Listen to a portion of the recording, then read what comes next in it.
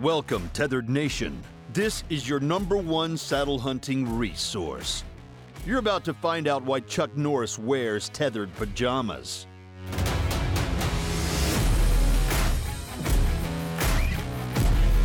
We're in Des Moines, Iowa. Des Moines. We are at the, what's this place? What's the show called? The Iowa Deer Classic. We're at the Iowa Deer Classic in the Marriott Hotel, and we got some interesting dudes here. So we'll start here, and then we'll just kind of introduce everybody so everybody knows who's talking. Yeah, so this is Ernie, tethered. You probably heard me some times here and there before. Alex Gilstrom, freelance outdoor writer, content creator, marketing guy. And who do you work for currently? Currently work for Whitetail Properties. Whitetail Properties. I am Mike Carney. I'm the Chief Operating Officer for Outdoor Sportsman Group. We own 3 television networks, 15 magazines, 20-some websites, and a hardcore saddle enthusiast. So your job then is kind of like a phone it in, don't really have a lot of responsibility kind of deal. Exactly. Feet up sounds kind of like That's what it sounds like. Yeah. Yeah, don't really do much. 10 just kinda, to 2, just You here, you there. He punches the clock and gets a paycheck. I get it. Yeah. So anything that you guys saw at the show this week that was pretty cool? We've been here for a few days now. Anything that stuck out to anybody? New products, new companies, anything cool? Alex? I would say it just continues to baffle me the quality of the bucks that this state cranks out year after year. I mean, it's just unbelievable. I mean, the Hall of Fame section of the buck display by itself is staggering. But when you continue to see, this year's deer that hunters, passionate, Iowa residents have brought into this place is just unbelievable. I mean, and just shocking. I mean, it's embarrassing is what it is. It's like for a couple northern boys, right? Yeah, well, it changes your total perspective on holy cow, these things get this big. Mm-hmm. Yeah. The combination of, the right kind of soil and elements in the soil and the right kind of feed year round and agriculture and, good game management overall. Like if you grew up here, you never knew. It's like, oh, this is just what whitetail hunting is, right? Like you are so warped in your. I grew up on Lake Erie, right? And anybody who likes to walleye fish like that, there's nothing else that even comes close. But if that's your only exposure to walleye fishing, like you're completely spoiled. Right. If any of these people came to my house, they would literally be like, "You spent money to mount that?" I mean, it's like the things that I'm the most proud of are passes down here. It's like crazy. Yeah, because everybody knows there's 180s behind every tree. Right, of course. I mean, but what's so cool about that is it's all relative, right? Like, I mean, even like being from Michigan, you already being from Minnesota, it's like we know. Like, I mean, even you down south, like we get it. Like, it's just like how proud you said it, like how proud you are of what's on your wall and what you've achieved and what's relative there. It's like you can still have a conversation from a guy who puts a booner on the wall here, and you guys still connect and kind of relate at the same level, which is it's awesome. I mean, that's what's so exciting about what we do. It's not just the inches; it's what you had to do to get that particular animal, like how hard earned it was. Oh, yeah, absolutely. Yeah. I tell people all the time, like I've got stuff on the wall that is not like what people would call a record book. And when I come in and I see that animal and all of a sudden I get like, it's like a flashback. It's like, oh yeah, I remember the hike. I remember the setup. I remember the struggle. I remember all the little details that go into that. So that mount on the wall is more than, it's a great animal. It's like a little reminder of the experience. And I think that to me is more important than size. Like how much went into it and how the story went is way more important than any size for me. Absolutely. Yeah. Indeed. Yeah, I agree, but it is impressive when we were still fun to look at. It's still fun to look at them. I mean, I forget the full story, but we had some of the crew from Raised at Full Draw who a lot of people have seen the Raised Hunting show. They do camps for kids called Raised at Full Draw. And they were in the booth today, like checking everything out. And he was telling us this story of this giant buck. It was like 240 inches. Yeah, 250 inches, number 8 in the state. Silly. And it was number 8. What state? This Iowa. state, Iowa. Iowa. When he showed us the pictures, like he told us the story and everything, and we were like, okay, cool. You know, that's a cool story. Like a lot of people have done that. Like he had a history. They found the sheds. You know, yada yada. They named everything, and then he shows us the buck, and we're like, oh my God, is that a world record? No, it's number 8 in Iowa. But that guy too, he had the same amount of enthusiasm as Ernie over, you know, the buck that means a lot to him because he worked so hard for it. And Minnesota's no slouch. There's No, a lot absolutely. of big deer come out of Minnesota. Absolutely, especially like southeast Minnesota, right? Right. Well, it used to be. Southeast was dynamite. Well, it wasn't. So Southeast has been a little iffy. So it wasn't all that good for a while. I mean, you'd pull a big deer out of there every now and then, but then they put in the antler point restriction, and all of a sudden people are letting these littler deer walk. And all of a sudden there's decent 10s that you're seeing, you know, each year you'd see a nice buck, and it's like, yeah, this is getting awesome.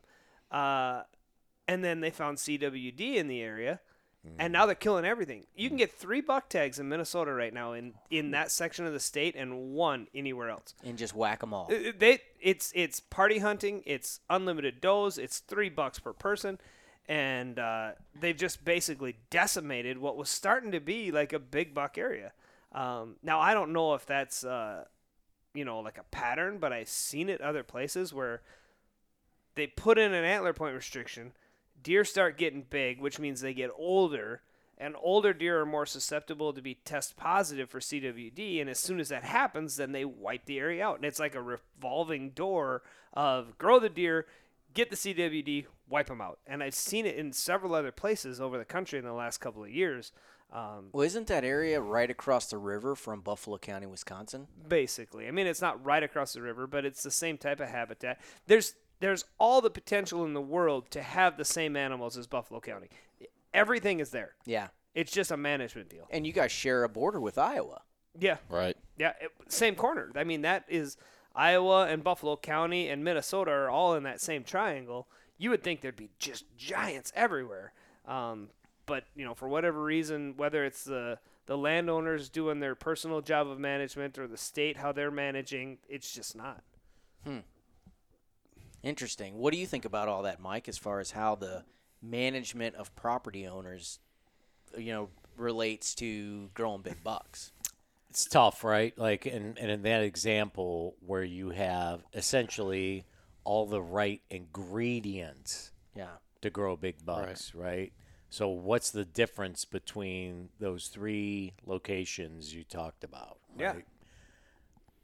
That's where I guess, like, for me, you have to break it down. Like, if I could choose the state that I want to retire to right now, I haven't quite convinced the missus. Like, I've got to, like, show her there are shopping malls in Iowa.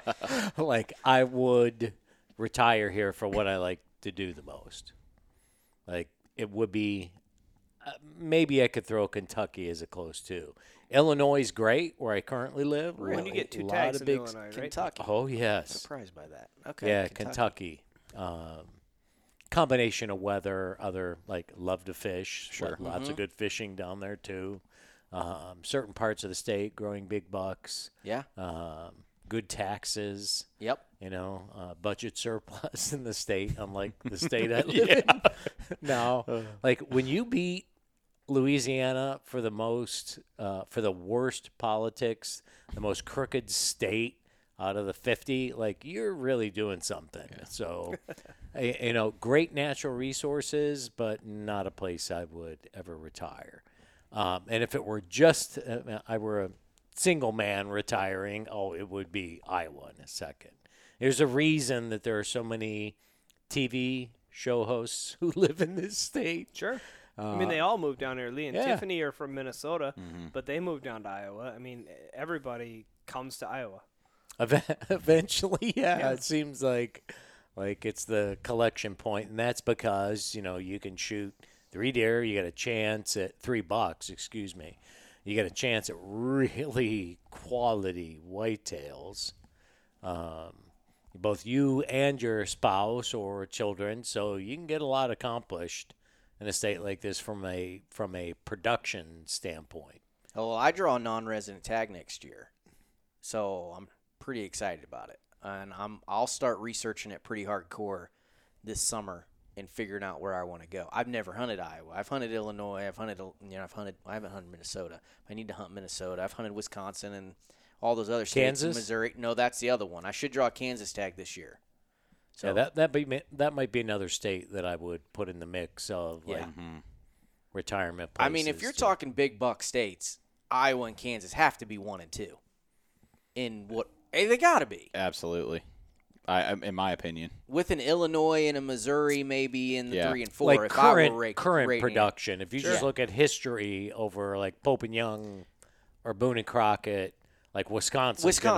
But they also have a lot more population too, so the numbers are skewed a little bit. You hit the nail on the head right there. Wisconsin screwed it up, though.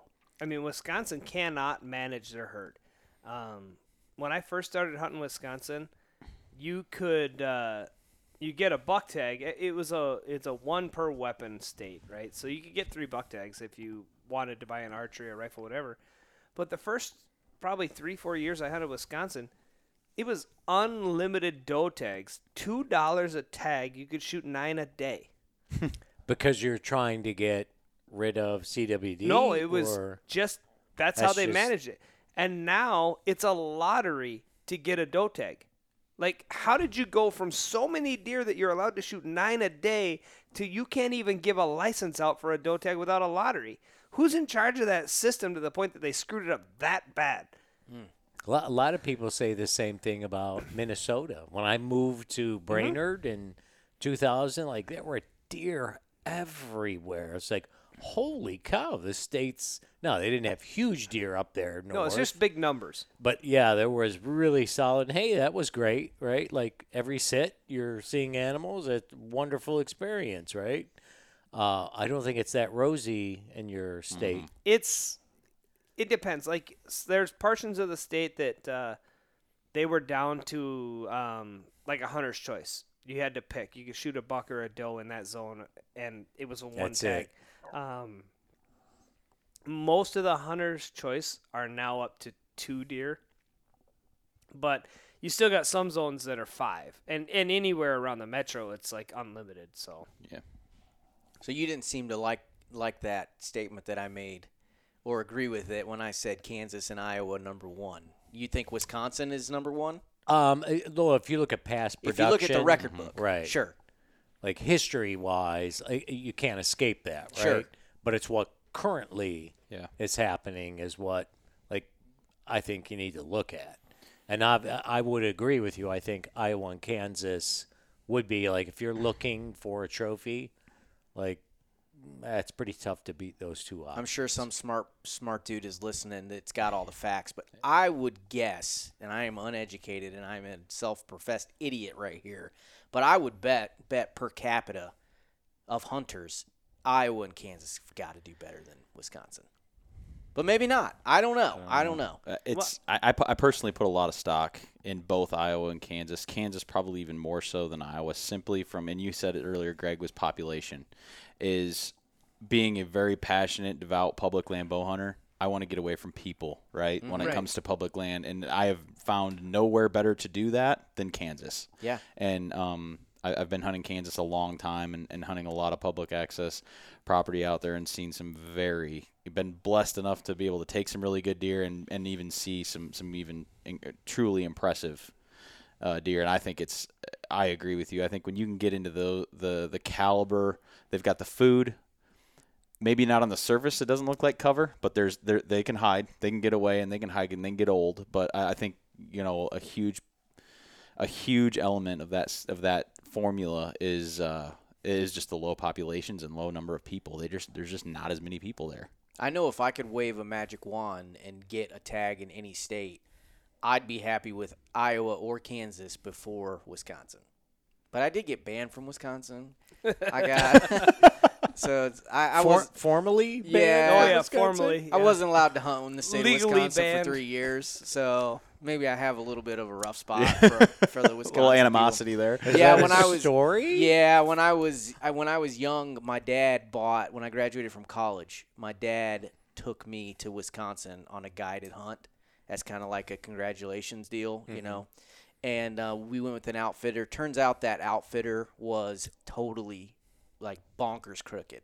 He got all of his land taken by the feds. He went to jail. A lot of people went to jail around this guy. But ultimately, it's my fault. Anytime you go into the woods as a hunter, And you're the license holder. Yeah. you are responsible to know the laws. And so at the time, this was a long time ago. This was like early 2000s.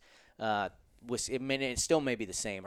Wisconsin was an earn a buck state. So you had to shoot a doe and check it in, and then you would get your buck tag. Well, I'm from the state of Florida, and we don't even have tags in Florida. You buy your license, and you can shoot, like you were talking about Wisconsin, Wisconsin, you could shoot a whole bunch of deer a day. In the state of Florida back in the day, you bought your license, and you could shoot 2 deer a day for 5 months.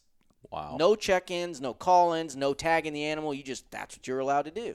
So when we show up to Wisconsin and the guide says, he told us it wasn't that big of a deal, like they want you to check in a doe, but it's like user preference. And I was like, well, I didn't shoot a doe first. I saw a buck and I shot the buck. Didn't know anything about it. Got home. Next thing, knock on the door. It's the feds. Oh, and there's this big case, and they ended up taking. Feds. Oh yeah, the federal game wardens went after this guy. They were breaking all kind of rules. I didn't see any of it. I didn't know. I was a 20-year-old kid. Like I didn't know any better. But so what they were doing is they were like killing does, like one doe, and then lots of people were rechecking in it that in. doe. I've heard about this. They were getting roadkill Yeah. does and checking in roadkill does to get like totally breaking the rules. And again, So the feds came to your door or his door? my door. Well, they came to his door too, and he went to prison. So for me, all they did was they actually confiscated my bow and the animal. Ended up giving the bow back, and they kept the animal. They kept the deer head, and I got like a $500 fine, and I wasn't allowed to hunt in the state of Wisconsin. And the game wardens, they got it. They understood. They were like, right. you were not the For person sure taking we're advantage of- trying taken to get a advantage hold of, of, yeah. Right. But at the same time, like, dude, you got to know the rules. your- Like, yeah. it's your fault. You bought the license, and I agree with them. I probably did deserve something, but at the same time, like, when you pay an outfitter, you pay a guy, you're trusting them to tell you what the right thing to do is. But I guess it's one of those buyer beware situations. Sure. You got to know what you're getting into. Well, in that earn a buck system, it had its flaws. I was hunting during that time, and it was set up so that if you killed 2 does this year, you could qualify one of those does as your earn a buck next year. And what that did is it gave you a buck tag on day 1.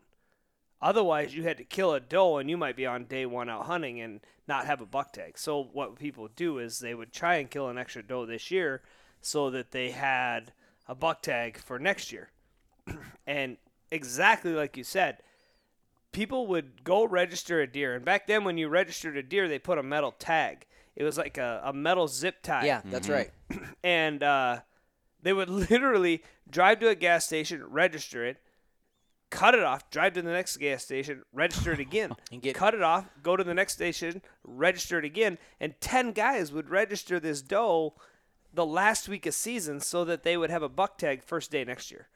And it was super common, and it was a flawed system. That earn a buck had all kinds of problems, but the story you're talking about where it's like people would re-register the same doe over and over and over, it was a common story. I heard it before. Yeah.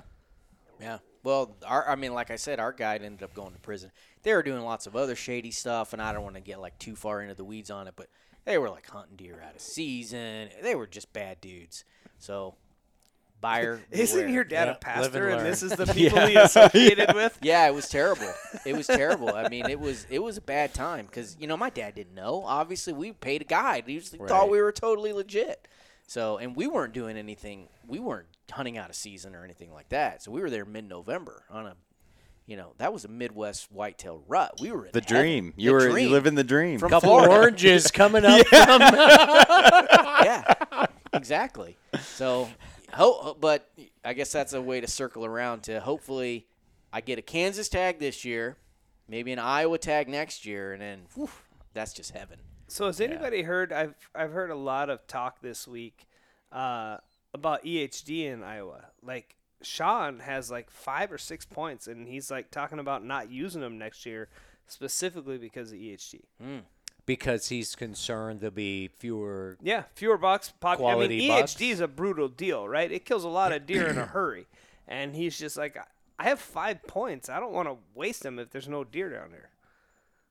The what I have heard from multiple people, and again, I can't speak from personal experience because I don't live here or own ground here, but spotty cases. I mean, some are worse than others, I guess, but I haven't heard too extensive damage done this year. But Sure. but I mean, I could understand his concern from what he's hearing or who he's hearing it from. Yeah. Well, definitely. and it's a big state, right? Right. Exactly like you said. I mean, you may have situations Pockets. here and there and whatever, Right. and as long as you kind of avoid that, Where's Sean from?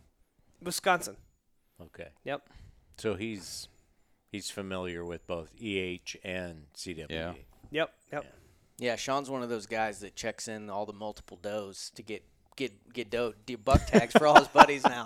Come No, on, I'm don't just start kidding. that Yeah. rumor. I'm just kidding. Sean Seriously. he would never break the rules. He is Mr. Stickler. I mean, this guy drives 2 miles under the speed limit. He's not going to break any Yeah. rules. No, not a chance. Anybody else doing any big hunts this year? I mean, like I said, Kansas for me, that's bucket list state. So if I draw the tag, I'm pretty pumped. I'm going to kill an elk out of a tree saddle. Well, No, you're not. that's- Not on film. that's Ain't gonna debatable. happen. You don't think so?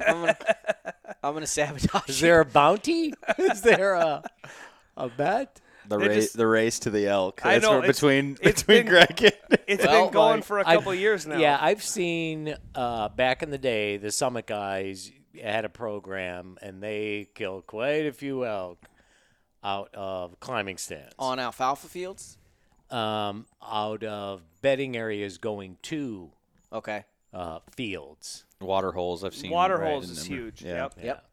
And that's where we're trying to push saddles into the Western market so that guys can hunt a water hole. Sure. Well, I mean, and look, they all, I shouldn't say they all, many of them complain about having trees, like lots of cottonwoods and challenging trees for a tree stand. Right. Areas where a tree saddle should excel, right? Absolutely. Like, really, I have to pack in 3 miles Right. just to get to the Yeah. spot. Like, I just want to, I can't take a stand all the way. But, well, now you can. So Yeah. just out of curiosity, what are the dates of your hunt? I'm not divulging because I know there's a couple other people. that are trying to make that happen. Well, if the DIY sportsman, if Garrett is listening right now, he tried to do it last year. He went to Colorado. So did we. He and we went yeah, to I know. Montana. He and I had a little, we were giving each other crap because we were both trying to do it. And he went the week before me to Colorado. I tried to cut you He off. He did, that son of a. And then I went to Montana, and I tried. I sat the first day or the second day of the hunt. Man, I sat daylight to dark on a water hole, and And that's tough because those are long days that time of year. Well, it was tough. and it was in a Phantom prototype. It was in a The- Phantom Your prototype. first Phantom hunt was an all-day sit. That is true. And that was the first hunt of the year. It was like September. Deer season wasn't even open yet, so second week of September or What whatever. is this phantom you speak of? Probably not worth talking about. I Yeah. don't What know. is that? So you got to check it out. Yeah, oh my What did you gosh. think of it? Unreal. And the subtleties is what blew my mind. I mean, the Mantis it's lightweight, it's versatile. Obviously, YouTube, this podcast, you guys, check it out. It's awesome. But just for you guys to be so innovative, can come up with something that's so versatile and resurge. Right, resurge something that was used in the past and decades ago now, and make it cool again. And not only that, but just highly functional. But then say, okay, wait, we're going to take something that was really, really good and then we're going to improve on it even more with the subtleties, and for those subtleties to make the difference that they make is incredible. And I mean, I think, and it's funny because you said Kansas, like your bucket list, right? You're so excited to go to Kansas this fall, and you should draw. You know, Mike brought up a really, really good point about the cottonwood trees. So I've hunted Kansas personally the last 9 years, and there's cottonwoods everywhere. You find the river bottoms, the river systems, and you know, that's a lot of times where you find really good deer, and you felt so handicapped because you were just like, where do They're I get all funky shaped and big and branchy, weird. It crazy changed bark. the game. I mean, absolutely changed the game. The versatility, you could actually finally get where you needed to get and be versatile. And I think that's what I think hunters who are giving it a chance, keeping an open mind, finding the you know, working with it long enough to get comfortable with it and be comfortable in it, shoot from it. It changed the game for me, especially like in states like Kansas. And I think it'll be so fun for you when you get to go and you're not going to be handicapped at all by any type of, like Mike said it really good today in his seminar, you know, here at the Deer Classic was, you know, don't let the tree choose you, you choose the tree. And I think that was, I mean, it was very, very well put because that is exactly what you're able to do with this system.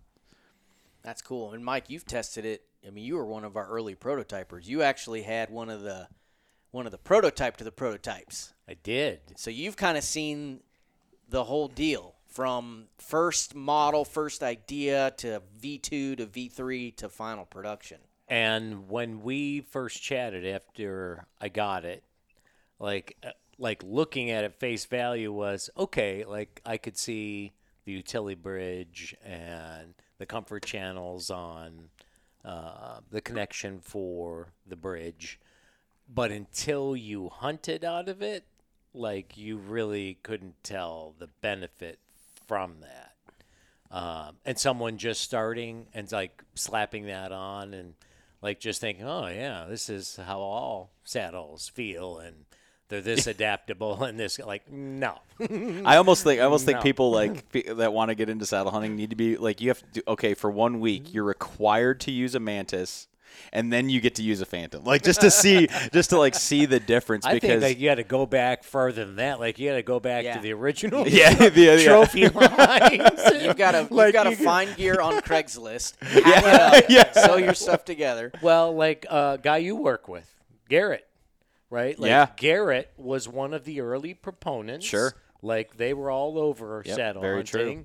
and they used like comparatively to today, huge, like bulky, ridiculous. it was arborist gear. I mean, right, really. stuff I would never even look. That's why the first saddle hunting equipment is like, no, that's not ready for prime time, right? Well, but it worked those, good as an ATV cover.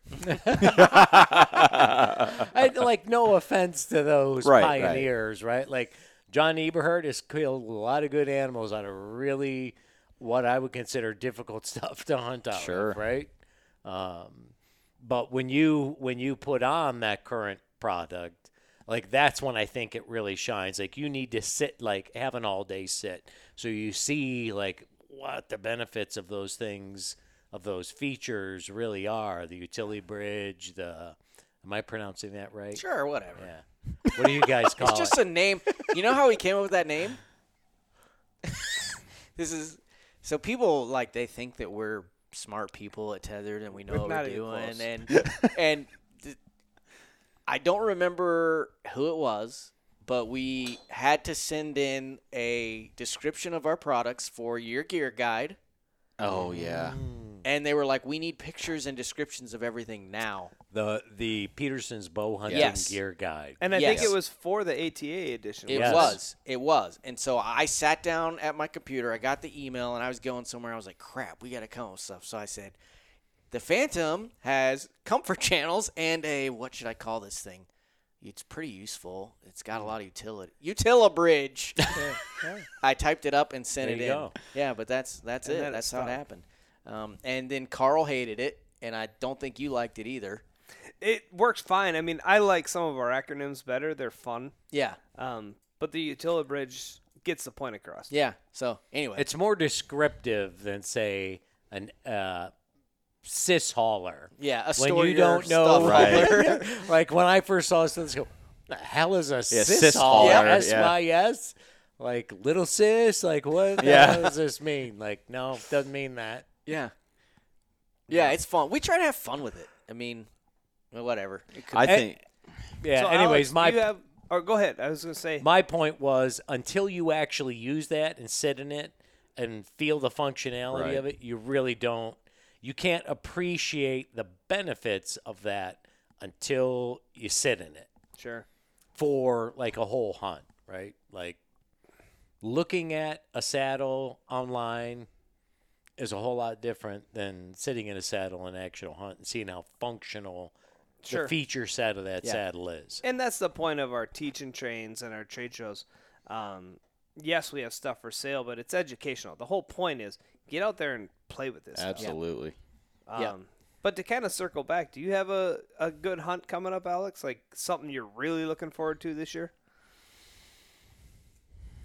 You know, it was I was due, you know, for a kind of get knocked in the dirt season, and I definitely got that this year. I've been very, very fortunate and had good success the last few years, and I got my absolute butt kicked in the 2019 deer season, and it was really tough, and I had a lot of big deer really close to me, and it just didn't come together for a variety of reasons, but It's not always bad. no, absolutely. And that's what I mean, reflecting back on the season, I'm hungrier now for this fall than I've ever been. And I know it's a long ways away, isn't it? I know, but I've been walking. I mean, this is my favorite time of the year. I actually spend more hours in the field postseason scouting than I would argue I spend more time in the field this time of the year in the next 2 months than I actually do in the fall, because I just enjoy the process so much. And I'm looking for, and to your question, Ernie, about, you know, destination hunts or whatever, I'm planning on Kansas again this year, probably South Dakota, but kind of around home. I've been checking out some new public areas around where I live in Western describe Illinois. his home, he lives in one of the best counties in the entire state of Illinois, which is a very good place. Like when he says he's had a rough, worked over fall, like he is in what they call the Golden Triangle That's of right. Illinois, and maybe the tip of the goldest part of the Yeah. Golden Triangle. Is the Pike County shiniest. still like a thing in Illinois, or is that kind of gone away? It or is what? really, you know, excitingly. And so, like, to Mike's point, he's exactly right. Golden Triangle, it's a magical place. It is beautiful. The deer are great. I unfortunately do not have the capital to take full advantage of such situations, meaning owning or leasing. So I rely on whatever public ground I can get my feet and my hands on around the area. But still incredible hunting and an incredible place. But to your question, Greg, it actually is. It's really coming back strong. Yeah. I would say, you know, much like anywhere else in the Midwest, the 2012 EHD kind of it hammered them bad. I mean, really kind of leveled the herds and the quality. But things are, I mean, we've had fortunate to have some mild winters and have some really good timely rains to where, you know, they can put on some antler growth and get some age on them too. And I think the last 2 years have been pretty special, and you know, barring, you know, knock on wood, no disease this year. Hopefully, I think we're going to really start seeing some That's awesome. really Yeah, special. 'cause there was a some really time special where things. Pike County was like, Yes. the holy grail. Yeah, I don't think it's ever going to get back to that just sheerly because of that recognition, right? Yeah. The outfitters and people like Pressure, coming in to numbers. buy. People know yeah, about yeah, they know. Yeah, it's known now. Yeah, exactly right. So It's no longer a sleeper spot. It's Mm-hmm. not a, you know, as soon as people know about it, then everybody knows Yeah. about it. I mean, we're in an age where through social media and Facebook, I mean, if there's an area that's good, everybody knows Yeah. about it. Yeah, And, you can't and keep it secret. Right. I mean, that's your preference point creep that you're seeing Yeah. everywhere Oh, else, yeah. right? It's the same story. Yeah, and it's weird that Illinois doesn't have any preference points. None. well, that's, Well, of course, Wisconsin doesn't either, and that's, to your point, the most, if you, according to the record books, that's Right. the best place to go to kill a record book buck. And you can just buy an over-the-counter tag. yeah, license sales are a good. You know, the state deems that as a good revenue stream. Like to Mike alluded earlier with some of the flaws that we experience there, but it is. I mean, I'm a huge heritage guy, right? Like it's about. I mean, we were actually having a conversation about this at the show, where the experience, right, and what that really means. And coming from Southwest Michigan, I mean, it's deer hunting's a big deal, and now to live in a different state, away from home, but still kind of have that.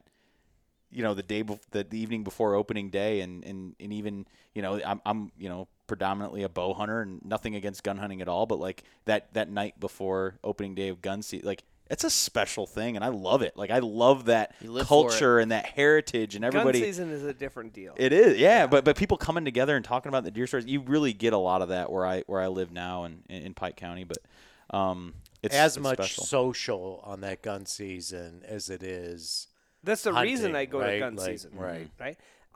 My bow hunting season is when I'm really looking to like hunt. You're locked in, yeah. Right? But when I go to gun season, I'm more concerned about the campfire at night. Right. I'm more concerned about playing cards at night. Like, sure, I get out and I do my diligence in the woods, but the social aspect of rifle season is so much more important than it is.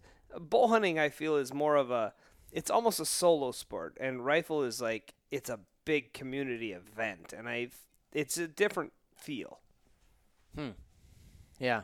Another thing to not to switch gears, but I'm going to switch gears because I want to get Mike's opinion on something we're seeing a resurgence in this in the online world, in the forums and on YouTube and on social media.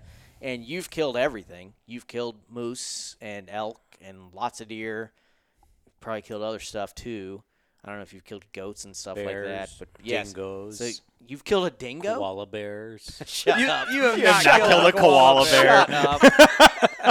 That's funny. But there's this resurgence. Wounded a unicorn. No recovery on that one.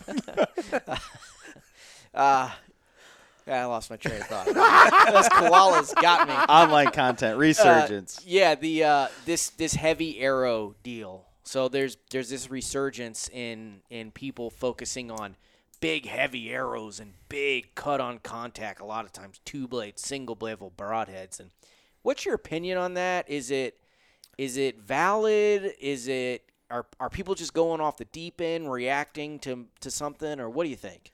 It's definitely valid. So I spent a long part of my career shooting traditional equipment, recurves, longbows, and like my whole thing, given relatively challenged, like with a compound bow, I shoot 28 and a half, 28 and 5/8, something like that, draw length.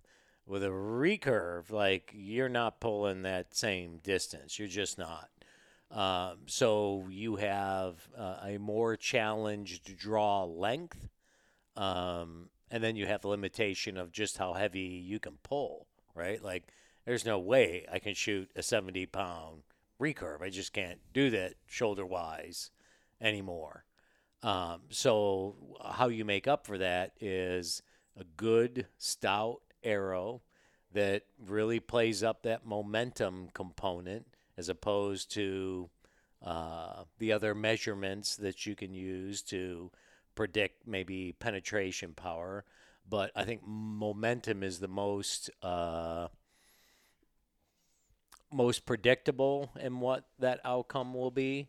And the high FOC obviously going with that, coupled with a cut on contact. That recipe is like, solid, right? Like, it's undeniable, right? Now I think there's probably some middle ground there, like in terms of avoiding the extremes. But I've long been a proponent of, I love single bevel broadheads. I'm a huge cut on contact guy. Even when I'm shooting compounds, I also firmly believe in micro diameter. Like all things being equal, if I can make it smaller diameter, it's going to penetrate deeper, right? Like it's just going, it's less friction that you have to get through that animal. So do you use any kind of mechanical at all, or are you all fixed? Depending on the animal and like how long the shots are. If I'm going to go on like a predator hunt, like I have no compunction about, taking a expandable where I'm going to shoot like, 70, 80 yards. But for me, like I've just seen too many instances where a cut on contact fixed broadhead saved my shot. Gotcha. Right? And I tend to use, I don't go extreme heavyweight arrows, but I make sure I have an FOC of minimum, 12, 18% somewhere in that range. 18% is getting on up there. Yeah. And you can easily, it was harder 5 years ago because you didn't have the componentry that you have now. Right. Brass inserts that you can use. Like all that's, become popular over the, past half decade. So I don't think there's any denying that, those systems work. And I think it's a matter of like balancing the extremes, right? And certainly with rangefinders, 25 years ago, I forget when the first Bushnell was introduced. It was sometime early 90s, right? Or mid 90s. Like that changed the game really. As long as I can know exactly how far that shot is, like now it takes away some of the downsides in shooting a heavy arrow that has more of a looping trajectory, right? Right, because before that it was let's make overdraws. Let's shoot overdraws, these right? tiny little arrows so they can be as flat as possible. Right. So, I mean, this came up last night, and it's kind of funny. One of the guys at dinner said that, wasn't it Plantronics had the technology for laser rangefinding? Lowrance Electronics. Yeah, and didn't see a value in it, so they sold it to Bushnell. I don't know how like Bushnell got it, but Lowrance could have had it because they used it for some other defense systems that they were involved in. Interesting. That's a cool story. So, in the whole rangefinding thing, what's your take on like the Garmin and the Bushnell rangefinding sights? That's a great question, but before we do that, so what was your grain before we leave the arrow weight thing? So like recurve traditional arrows. What would it recurve, weigh? I was always up around about 500 grains. Oh, okay. And then so your arrow now that you're shooting with the 70-pound compound. 440, So not a huge difference then. No. Okay. 420. I thought you were going to say like 700 Like it was going to be way. Most of those micro diameters, which I'm a huge proponent of, like I have penetrated fully moose with a 70-pound bow and a 28-inch draw. I've gone stem to stern on elk, like literally shooting an elk in the chest at 5 yards and having it come out a hip. Like, I think a cut on contact and a micro diameter is just like an unbeatable combination. And because they have to get that arrow wall thicker in most cases, those arrows tend to be heavier as it, just the raw arrow shaft itself. Truer flight. I that's I see that as well. Another advantage because I agree. Sure, completely. less wind drift and. But at 500 grains, I mean, that's not even what people today are calling a heavy arrow. Yeah, No. that's on the verge. Yeah. You're It's getting close. a mid, right? Yeah. The new in vogue weight is kind of starts at like 550, getting into Right. 600, and that's kind of what the deal is. So I was just curious for you that's killed everything to include a unicorn, or at least wounding a unicorn. Wounded a unicorn. Yeah, but those dingoes. Did you get a pass through on that koala? Oh yeah, I hope like so. completely. The stuffing Both came right out of shoulders. it. Did you do a full Like body both mount or shoulders? just a shoulder No, mount? coming down from a tree, Okay. snarling. All right, good. Yeah. Solid plan. So then back to Ernie's question, because that's where I was going to go with it, with the rangefinders, and I think you were going to talk about Garmin's and stuff. With the rangefinder, and this is something that I really am passionate about, is what do you think about the Garmin, Bushnell, the rangefinding sites, their I think legality? they're fantastic. I think it should be anywhere somebody wants to use those. I think they should be legal. Like I'll give you a great example, and I don't know if they're legal or illegal in Alaska. It depends on your tag. So what I've researched, because I'm actually going to Alaska this Right. summer, is that if you're on a general season tag, then they are legal. If you're on an archery only tag, they're not. So I was on a Interesting. caribou hunt, right? Here comes some caribou out of this river. And they're coming across this whole big field of rock, and I'm behind a hump that's up high. I can't get the rangefinder to give me, like, holy cow, what's that distance going to be? Because it was rock behind it. It was all, like, sameness, right? So it's like, I'm going to get a shot here. And when that first caribou peeked up over the ledge, it was like, holy cow, it's got to be, it's a big-looking animal compared to a deer, right? So, like, completely got the range wrong, and there was no way, like, based on the time when he showed up and came over that ledge, like, there's no way I'm going to range him and he's going to sit there for me, right?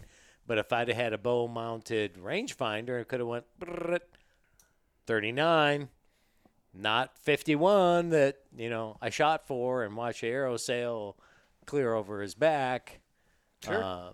So I'm a big believer that they have a place, and I think anybody who wants to use one, like if it makes you more lethal as a bow, why would a state not want you I don't get it. to be more lethal for the tag? Well, and you it's more have? ethical. I mean, I agree.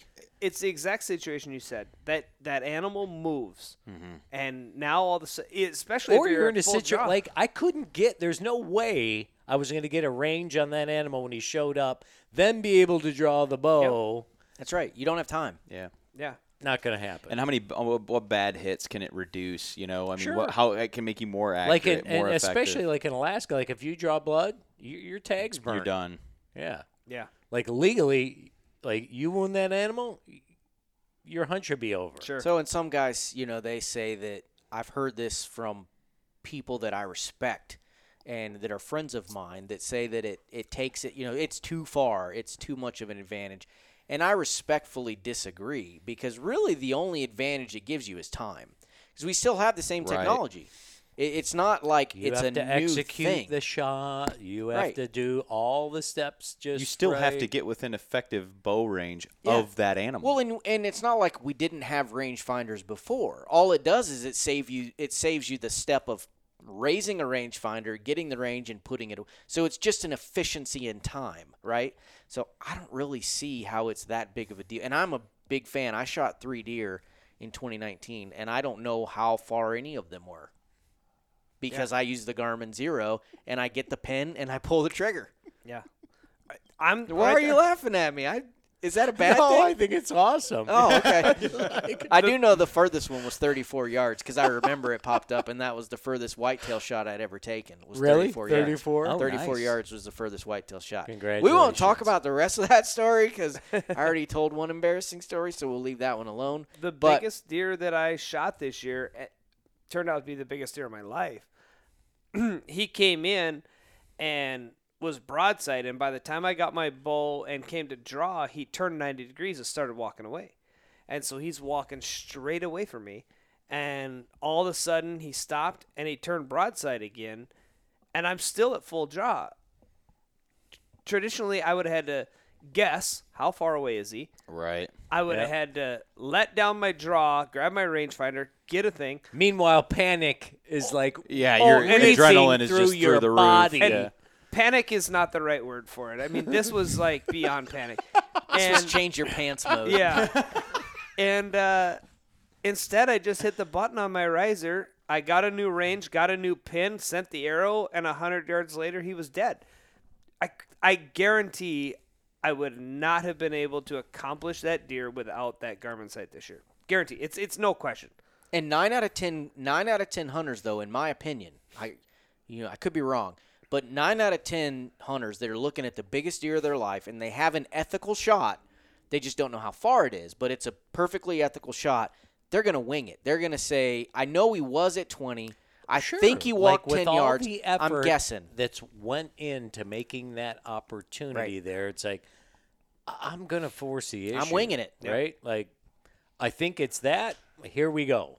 Well, and the reason I have a Garmin is because I missed a giant deer 2 years ago because he hung up behind some trees, and I'm at full draw waiting for him to come out. And by the time he stepped out, I panicked, and I shot the 20-yard pin, which is what I had been practicing all summer. So I went back to what's comfortable. Mine says 20 yards. Yeah, and I shot right underneath him, and it wasn't. But he week. stood around and waited for you to give him another arrow. Yeah, to Oh, re-knock sure, and draw, exactly. and then range and make sure. Yeah. And I bought another, it was more of a mechanical range finding sight after that. And I never even got it installed before I bought the Garmin. I mean, it was just like as soon as I saw the Garmin and what it did, I put it on the bow and I've never looked back. I feel like every podcast we talk about the Garmin. Because Has it's anybody so used good. the it so much. Burris? Like, I've heard some good things about that Burris, too. I mean, we looked at them before we purchased. We looked at them side by side 2 ATAs ago, so it would have been 2019 ATA. And I just felt, nothing against Burris, I've never used it. It might be freaking awesome. I just felt like the Zero from Garmin was more refined and felt a little bit more technologically advanced. Maybe it's not, but that's the way I felt about it. Because I think IQ came out with like a price pointed one too, didn't they? Did I see? I don't even know. No, they did they launched it not at the 2020 but the 2019 ATA. I think they released it, but it's more of it was more of like the hookup click on the front of the grip of the riser, click the button, and then it kind of gives you the read or whatever at a more economical For TV, price. like some states we go to allow it, some states we don't. So it's like, all right, I'm You going to can't go to mess the with lowest common denominator and not even mess with that it. I can use in every single state we might potentially go to. I'll tell you, when I have to take it off and put on my pin sight, I have a little panic attack going on those hunts because it's like, what if this? What do I happens? do? What if this? It's like, even though I hunted for years without it, I don't like going back. It's like back to 2018. Yeah, It's terrible. Yeah, it's like we were talking in saddles, like or sticks. Like go back to 2018. It's like, wow, like the choices that we have now. Like you still have to wait for some of them, right? Like you can't get as much as you might want. $140 Hawk Helium 20-inch or 18-inch sticks that are cut down to 2. Like you're gonna wait, right? Like you're gonna hope, like but you get at least line you can. Right. Yeah. Right.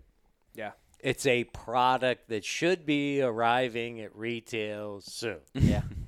Yeah, and I think they're gonna have a home run with that, with those 20-inch sticks. They're pretty. I think they're like 17 or 18. Yeah. Is what they're actually, but still, like. So it's made for our Beagle inseam guys. Yeah. Beagle? Yeah, so I joke with Ernie. Yeah, I have the inseam of a Beagle. Beagle inseam. Which affects my step height. So, as you had talked before, your rung height, I have to go short rungs. Yeah. Like, we made some 8ers before we went up to hunt in Michigan, and I'm going to make fun of Ernie a little bit here. But we were like, Carl was helping us, the wizard Carl. Captain Carl. I won't say his other nickname. Yeah. We made this video in Minnesota, actually, and we called it the most expensive 8er ever because we bought carbon rods, solid carbon rods, 3/8-inch rods, and we cut them all up. We spent like $200 on these stupid rods, and we sewed them into an 8er to make a nice solid step. And Carl was like, all right, so let's get tubular, put them in the middle. Nylon webbing. Yep, and we ended up losing every single carbon rod because they spit out from the tubular webbing. Went right through the So it was tubular, it didn't work, which seems like half of our ideas don't work. But anyway, how you Carl, gonna know unless you got to try it. Yeah, you got to try. You got to try That's it. it. And so Carl's getting the measurements. He's like, all right, this is going to be 18. And he's like, all right, step length for everybody for the 8ers. And what's normal, 15, 18 inches? And Ernie's like, 12. I'll take a 12. It was like taking little Oompa Loompa steps to get up the thing. But I was actually glad that we did because it was nice having those little short steps. But yeah, it worked out good. I mean, until they basically imploded. But otherwise. And then they sunk even further away because I went with like a 15 or 17-inch step because it was solid. So it was like just climbing a ladder. Oh. But then once we lost the carbon rods and they sunk down 3 inches, and then I had a longer step, and it was problematic. Like, look, everybody's systems evolve like over time as like practices and things change. I've watched a lot of your G2 videos of like, obviously, like where your mind was 3 years ago relative to the equipment that was available at the time. What today do you guys do aider-wise? Like when I first heard the term aider, I'm like, what in the hell? I had no idea what it was Are either. they talking about? I had no idea. What's this aider? Like, You'll laugh because my aider is the same as it was 5 years ago. I buy a 5-step Etrier from REI. climbing, like Yeah. for climbing mountains Yeah. and stuff like that they Yep. use, right? The kind of off-centered one. Right. So you got a center tube that goes down, Yep. and then you have like a Step ladder, on each. ladder Right. style, like a side Yeah, ladder. and I style. still use the same ones that I had 5 years ago. And it's back to my short steps.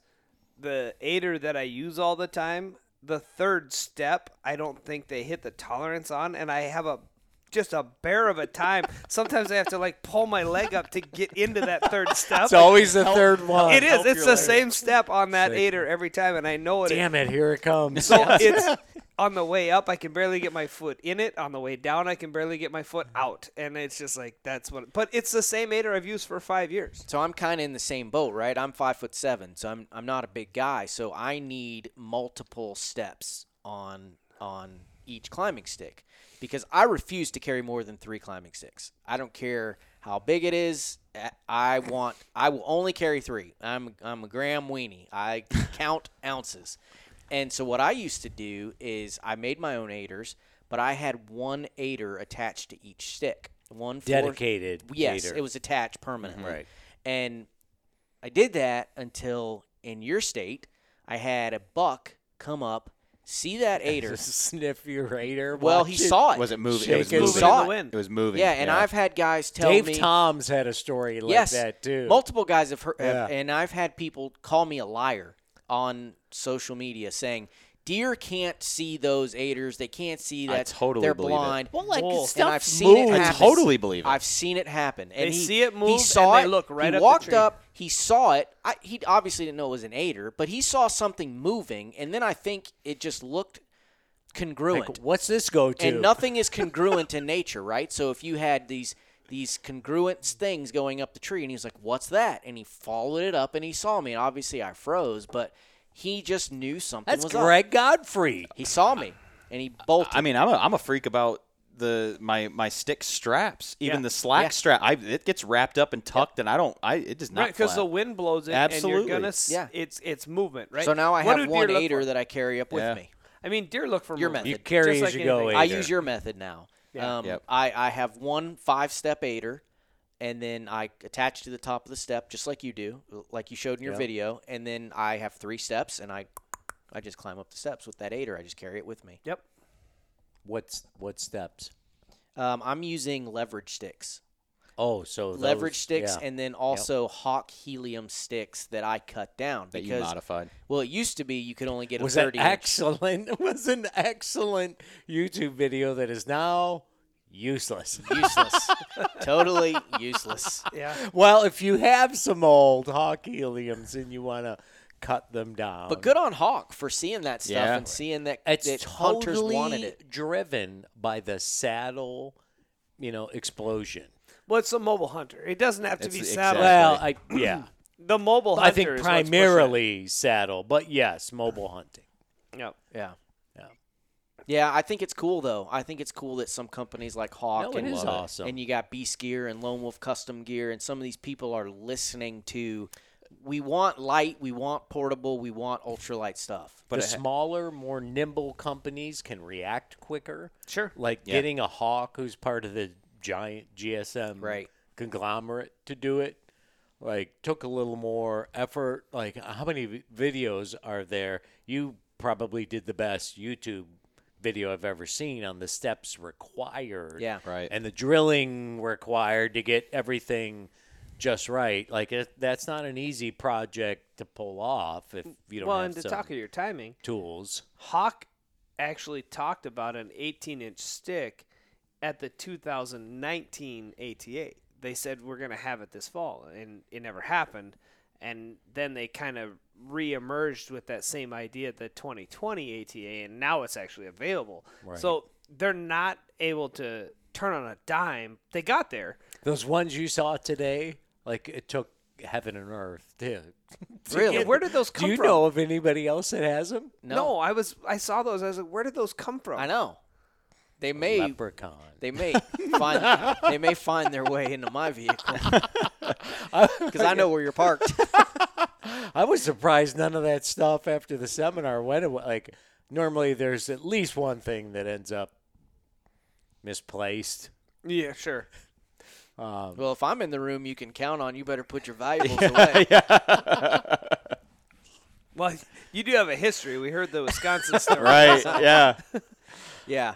Well, we've been talking for quite a while, and I want to respect you guys' time. Mike, I know you got to drive back home tonight, and I don't know if you're going home tonight or not, but yeah, we've been talking for over an hour now. So let's just kind of wrap it up. Is it really? Yeah, it goes by fast when you're having fun. It's been almost 90 minutes. Yeah, plus I'm hungry. We need to go get some food. So final thoughts, go around the room. Mike will let you say what you want to say, and then we'll kind of move out. Really interesting for me, like because I came to Saddle hunting late, and like learning the whole process and seeing how everything evolved. Like to go to an ATA show and see the busiest booth be a direct-to-consumer booth.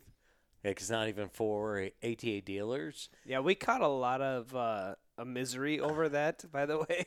It kind of Is is what what it it is, is, right? Like, it's neither – it's benign. It's just what's the way the world is going, right? Like, did buggy whip manufacturers go like, oh, man, like world is coming to an end. This is crap. Like, nobody wants buggy whip. Just things change, right? So to see everything evolving so fast, relatively speaking, and the equipment choices that we had, like just 2 years ago. It's fast. The last 2 years has been nuts. Pick any category: sticks, steps, saddles, ropes, materials, right? Like it's kaboom. Like really right now, I don't think consumers have ever had it better in the mobile arena. Mm-hmm. Yeah. For sure, saddle hunters. I mean, that's the whole deal with saddle hunters. There was never options. There was never commercial stuff. You had to DIY it. And how- now, however it's good everywhere. your skills were, Yeah. or if you could order something from a guy who had some, like, Right. convince a guy on Saddle Hunter, like, hey, would you make me one of those? Yep. Right? Like, a lot of that went on. Yeah. So it's pretty cool. I agree It's with you. It's incredible. cool. It's better for hunters at the end of Yes. the day. Is it hunters win? Yeah. You know? Yep. And then as we continue to go, prices are going to come down, and it's going to be even more, and it's just going to be good for hunters. I agree, and I agree with Mike totally. I'm personally late to the game as far as saddle hunting goes, but You're never too late, Alex. Never There's too late. That's right. Never too late. To Agree. The game, right? Absolutely. No, You're in the game. I'm in it, and mobile hunting for many years, and to find this is so exciting. I mean, I think one of the amazing things I think about this industry, and you look at maybe not to get on a soapbox, but the next generation and what's available for them. Technology in our space, in the hunting industry and hunting products and manufacturers, has been focused so much on advancing technology to make things more efficient and uniform for hunters. I think overall across categories. Now you've gotten to a point where things aren't so uniform, and thank God for tethered and saddle hunting and mobile hunting, to where you now have technology focused more on educating the masses at how versatile and useful this thing is. So instead of technology being driven towards how we make this thing uniform and functional for everyone, now you have technology focusing on, YouTube videos, different materials, things like that, on educating people on how to use it to your advantage to do other things. So I think we're now pushing through this threshold of like a glass ceiling of where, okay, technology, things have gotten as good as they're going to get. Here we go. Now you have something that the younger generation, and not even younger generation, but anyone that loves the outdoors and passionate can look to and say, here's this thing that these guys innovated and can do more, and we can take this new spin on something we love to do or something I'm even interested in for a new person and advance that into the outdoors and what's to come. To me, it excites the heck out of me. I mean, to what can come and what's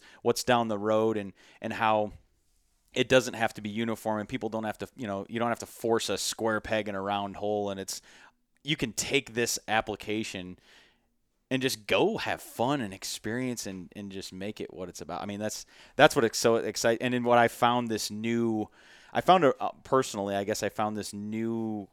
resurgence of passion and love for tinkering, for making things better, for like tweaking and messing with, because it just, frankly, I mean, in my opinion, I think that kind of got lost over the last 10 years of, okay, here's this uniform of products and things, and you buy it and you use it as it is, and of course you can mess with it, but I think what you guys have done in the realm of this is open up a whole new door of opportunity for take it, make it your own, and just love it, and I think that's what's, to me, it's just fun. Yeah, I mean, so it fun. really is like returned like an element of fun to. It's like, man, when I saw this, like, I want to learn to do that. Like, I've got to try that. Then you kind of make it, well, not kind of. You make it yours, depending on what your setup is, how you're going to put your gear together, which components you like, which accessories. Like, you make it yours, and it's a very satisfying way to harvest an animal. And I mean, everybody has opinions and angles to exactly to your point, Mike, and it's like, it almost gives this whole reason for conversation among hunters. Like, if people that do it, like, what's your aider style? What's your climbing method? What's my climbing? I mean, it's awesome. Oh my! And it just What sticks do you like? Do you like a dual step? Do you like a folding? Absolutely. And I mean, for people to get that excited and things like that. There's and what I love so much is it's not nothing against the fixed blade and mechanical or the expandable conversation where it's like there's almost like a right or wrong thing. What this has done, this category, it's almost not even an element of right or wrong. It's just what works for me, what works for you, and how do you do it. There's no wrong way to do it. Yeah. So it's been really cool. Well, and if we can, because of that fun factor, right, and because of it's unique, and because of all the little things that are involved in it, if we can parlay that into getting more people in the woods because they're excited about it. Exactly. That's the best part. Man, if we can start building the hunting community because we're revitalizing. Yeah. Bringing guys back who've fallen out. Exactly. If we can do that because we've added an aspect of fun or an aspect of intrigue or even just man, I didn't really like the way this was, and one of our pro staff guys, Andy May, had kind of given up tree stand hunting because his back hurt all the time. And now he's in a saddle, and he's like, this is the best thing ever. It put him back in a tree. I can hunt comfortably again. Yeah. And to all of kind of y'all said similar things. And to me, what it does is it keeps me in the game year round. And I went from ending in December or January or whenever my hunting season is over, and now I jump into, all right, what sucked about my setup? What can I improve on? What can I do better? Yeah. Like, what did I hate? What things? Right. And then I go, and then my brain's, and Ernie's like similar, and Mike, you're the same way too. You're starting to figure this stuff out, and it's like, what can I do better? And then I get in the garage and I start tinkering and I start talking to my buddies. Just watching your videos on G2 Outdoors from. Like, start it if you organized your videos by time. Okay. Right? So I go to your YouTube channel and I organize your videos by time. Like, seeing what you were doing 3 years ago compared to seeing what you're – and sure, equipment's changed, but the approach has also changed. Yeah, I would say you're right, but the point that I want maybe other people to understand too is it keeps you connected to. Yes, I'm more of a year-round. It is engaged. It's not okay. I'm done with deer season. Now let's go fishing. Yeah. I go fishing. We should go fishing. We should go fishing. We're going fishing.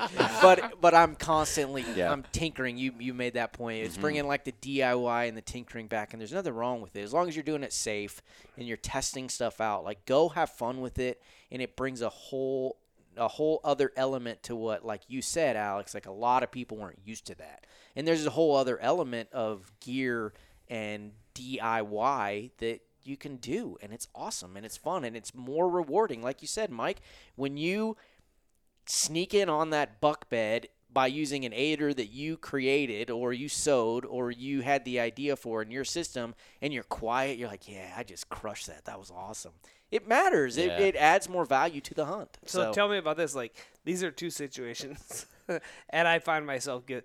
Do you ever just walk down the aisles of Home Depot and look at stuff and just be like, I can use that. I can use that. Yeah. I can use that. Or do you ever go to a sporting goods store and look at something, and you look at it might be a $200 item, and you know the first thing you're going to do when you get home is cut it in half and destroy a $200 item because it's not quite right. It's not quite right. It's like the tree stands you used to buy. I can fix this. Yeah. I can make this better. Yeah. Well, Where's that Sawzall? Exactly. Well, Ernie was known on the saddle hunting forums for a while because he was buying $300 lone wolves and cutting them apart. Like, get the lone wolf, the old lone wolf, cut it up and turn it into a saddle platform. Yeah, I was well, and yeah, it spent a bunch of money on something and cut it up and then turn it around into something else. And you're still married.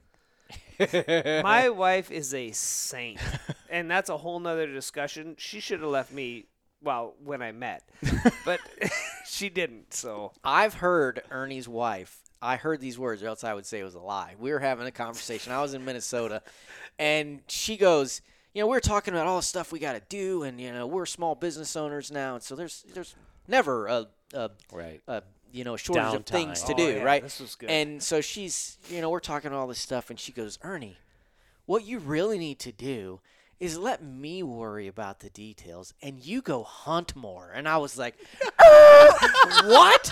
Where's the recording of that? Said no woman ever. I heard her say it. She literally was like, Was she looking for like a new car? No. Yeah, right. Buy a house? no, this is my Like wife. a She new- literally said, you and Greg need to hunt more. You need to create content. You need to do what you're good at. Let me manage the logistics at the shop. You guys get out there and create the brand, create the stuff. I'll handle this stuff. She said, go hunt more. So enlightened, this woman. Yeah. This Val. Yeah, and Pretty awesome. she literally said, you need to hunt more. Yeah, she said those words. And Is Greg, it Saint Val? You need Say- to yeah. hunt more. and Greg was like, he couldn't even, he's like, what? He's in the car. Speechless. Yeah, I think I had a heart attack, mini stroke. But we've been talking long enough. Appreciate Mike and Alex for coming on the podcast. I know you Great guys to are be busy. We had a great show. It was awesome hanging out with you again, Mike, and then Alex. We met once before, but it was awesome to hang out with you. We spent some time together, and it was great. So we got to do this again. Next time we're at a show, we got to hang out and do some more. And then We're going to do it during after a fishing trip for smallmouth out of our kayaks. There you go. We absolutely have to do that.